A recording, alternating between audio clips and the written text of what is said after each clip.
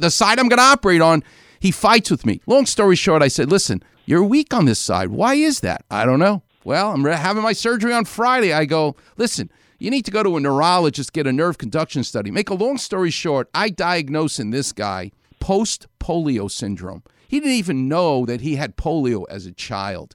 I ended up ultimately doing his surgery. But you'd be surprised, the simple things that we do, the eyes don't see what the mind doesn't know. You have to be enough wisdom, but enough experience. So I imagine as a GI guy, the gut is from the mouth to the rectum, the anus.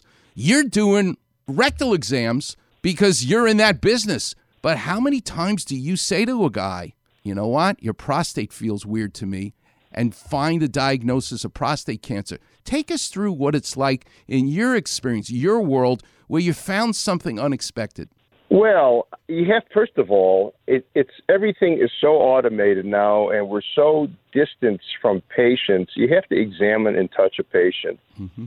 I mean, honestly, it's not so much the doctor's problem; it's the system. We are so distracted by that computer and inputting data. And if you're a slow typer like myself, I mean, honestly, if without my scribe, I would have to. I couldn't see the number of people I see in the course of the day. I want to focus on the patient, look at the patient. So the thing that probably the most unexpected thing that I found when I examined somebody was probably a patient was coming in for a routine abdominal examination, and it was a young patient, and I was expecting, okay, it's probably irritable bowel, because that's just a nervous gut that we see that a lot, half of our practice is that. And I examined the patient, and I feel a mass in the abdomen, and it was a big mass. And then I put my stethoscope on it, and I can hear the sound of the mass. So I'm thinking, okay, this cannot be right. And maybe it's just sort of, maybe it's the stomach, or maybe it's just something that's distended, bloated, full of air. And then I do a CAT scan, and I see something that I was not expecting. It was a mass in the pancreas, a very vascular mass. It was not a malignancy. Patient went to surgery, had it removed, and is around 10 years later.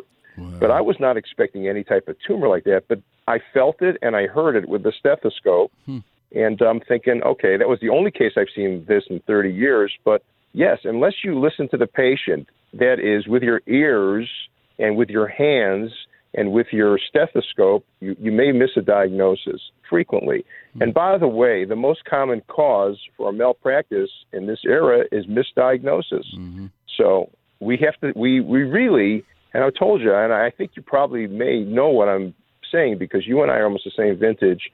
We're distracted from the patient. Medicine's becoming very depersonalized, and it's not the doctor. I think it's the system. Yeah, I agree with you. While we're on the subject of irritable bowel syndrome, teach us what that is. And are there foods we can eat differently? Are there medicines? How do you treat someone who has a nervous gut?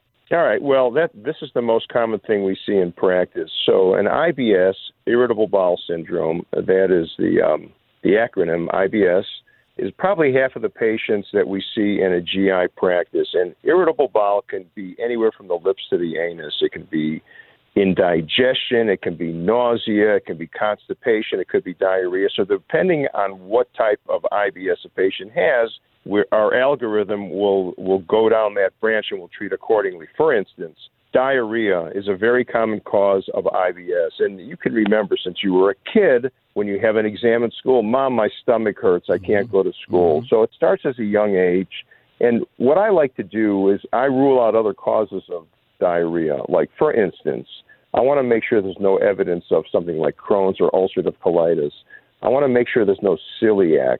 So ultimately, what I do with somebody that has IBS, I can tell at the beginning, but I can't make the diagnosis without doing diagnostic testing, because it's a diagnosis of exclusion. Nor could I tell the patient that they're stressed out, because I just met the patient. I want them to gain my confidence, so they're going to listen to what I'm saying. So what I will do is do some routine blood tests. I may do a stool examination. I may check for celiac. And then I may do a colonoscopy, do some biopsies, make sure there's not Crohn's and ulcerative colitis. So now we ruled out everything. They have IBS. So then we go down to food allergies. I want to know what food you eat. Is something bothering you? I may get food allergy testing.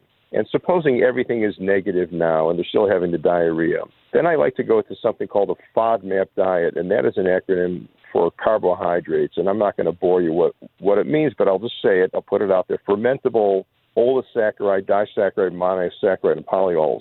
Those are different types of carbohydrates. And we'll do an elimination diet. I'll take the fermentables for 1 week, and I'll remove that from the diet, see how the patient does. Then I'll put it back, and I'll remove the next category. So that's most of the time people have symptoms. It's carbohydrate related. There's an entity called small intestinal bacterial overgrowth. The acronym is SIBO. That's getting a lot of press. That's when there's bacteria in the small intestine that doesn't belong there. And we can have people drink a sugar substance and they breathe into a machine and we detect hydrogen in the breath. And if that is positive, we can take an antibiotic and knock that out. Most of the time I can help patients, but it does recur. It does recur. Constipation is different. Usually I'll do the same algorithm on those patients, make sure there's nothing obstructing. Patients go to the internet, they're fearful, they think they have something bad. I give them good news. Their symptoms may get better because it's so much psychological. But I end up giving them usually psyllium husk, a lot of psyllium husk, and that helps 95% of the time. Carrie, can you stay on for a second? Because I want to ask you. Absolutely. I just want to ask you two things. One, so something for you to think about. That brilliant Australian guy who figured out what ulcers come from and that it's bacteria and not just stress. Right.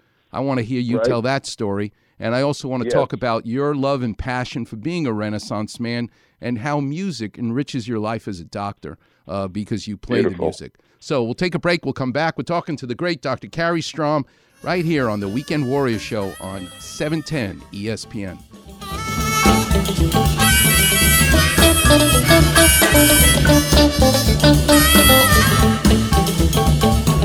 Check out the Weekend Warrior Facebook Know Your Knee posts. One of the most complicated areas of the body, ACL, PCL, MCL, patella subluxation. Really? Dr. Klapper translates the language of your knee Dr. Klapper. on the Weekend Warrior Facebook page. Simply type in Weekend Warrior in the search bar and click on Doc's picture. Wow! Your knee feels better already. Damn right. Like, follow, and feel better Hello there. with the Weekend Warrior Facebook page.